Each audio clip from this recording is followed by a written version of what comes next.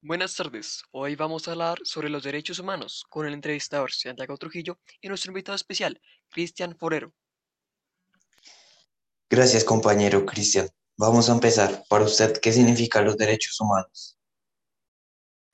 Para mí, los derechos humanos son los derechos que tenemos básicamente por existir como seres humanos.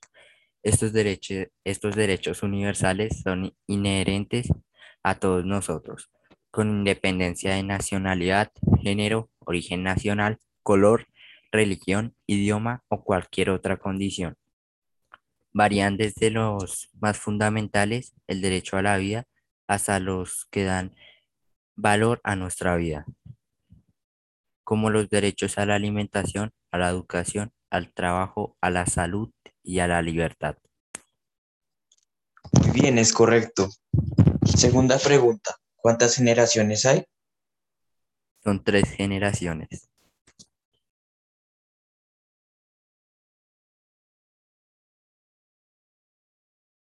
Sí, muy bien. Son tres generaciones. Tercera pregunta. ¿Cuáles son esas generaciones? La primera son los derechos civiles y políticos, la segunda son problemáticas sociales y económicas y la tercera serían los derechos solidarios o los derechos del pueblo. Vas muy bien. ¿Dónde aprendiste eso? Cuando yo era pequeño, mi abuelita me contaba historias sobre la vida de él cuando tenía casi 25 años y también me contaba sobre los derechos humanos, ya que era el profesor de historia. Ah, qué bueno. Sigamos. Cuarta pregunta. ¿Qué son los derechos de primera generación en Colombia?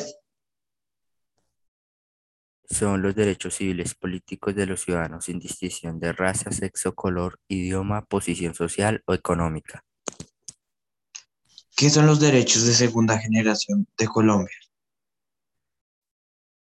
Son los cuales pretenden garantizar la calidad y el bienestar de vida de los colombianos según lo que indica en el título 2 de la Constitución Política de Colombia.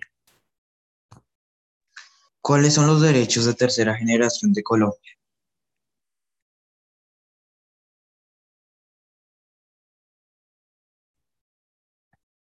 Eh, la componen los derechos a la paz, al entorno, al patrimonio común de la humanidad y el derecho al desarrollo económico y social. Se diferencian estos derechos de los de la primera y segunda generación, en cuanto persiguen garantías para la humanidad considerada globalmente.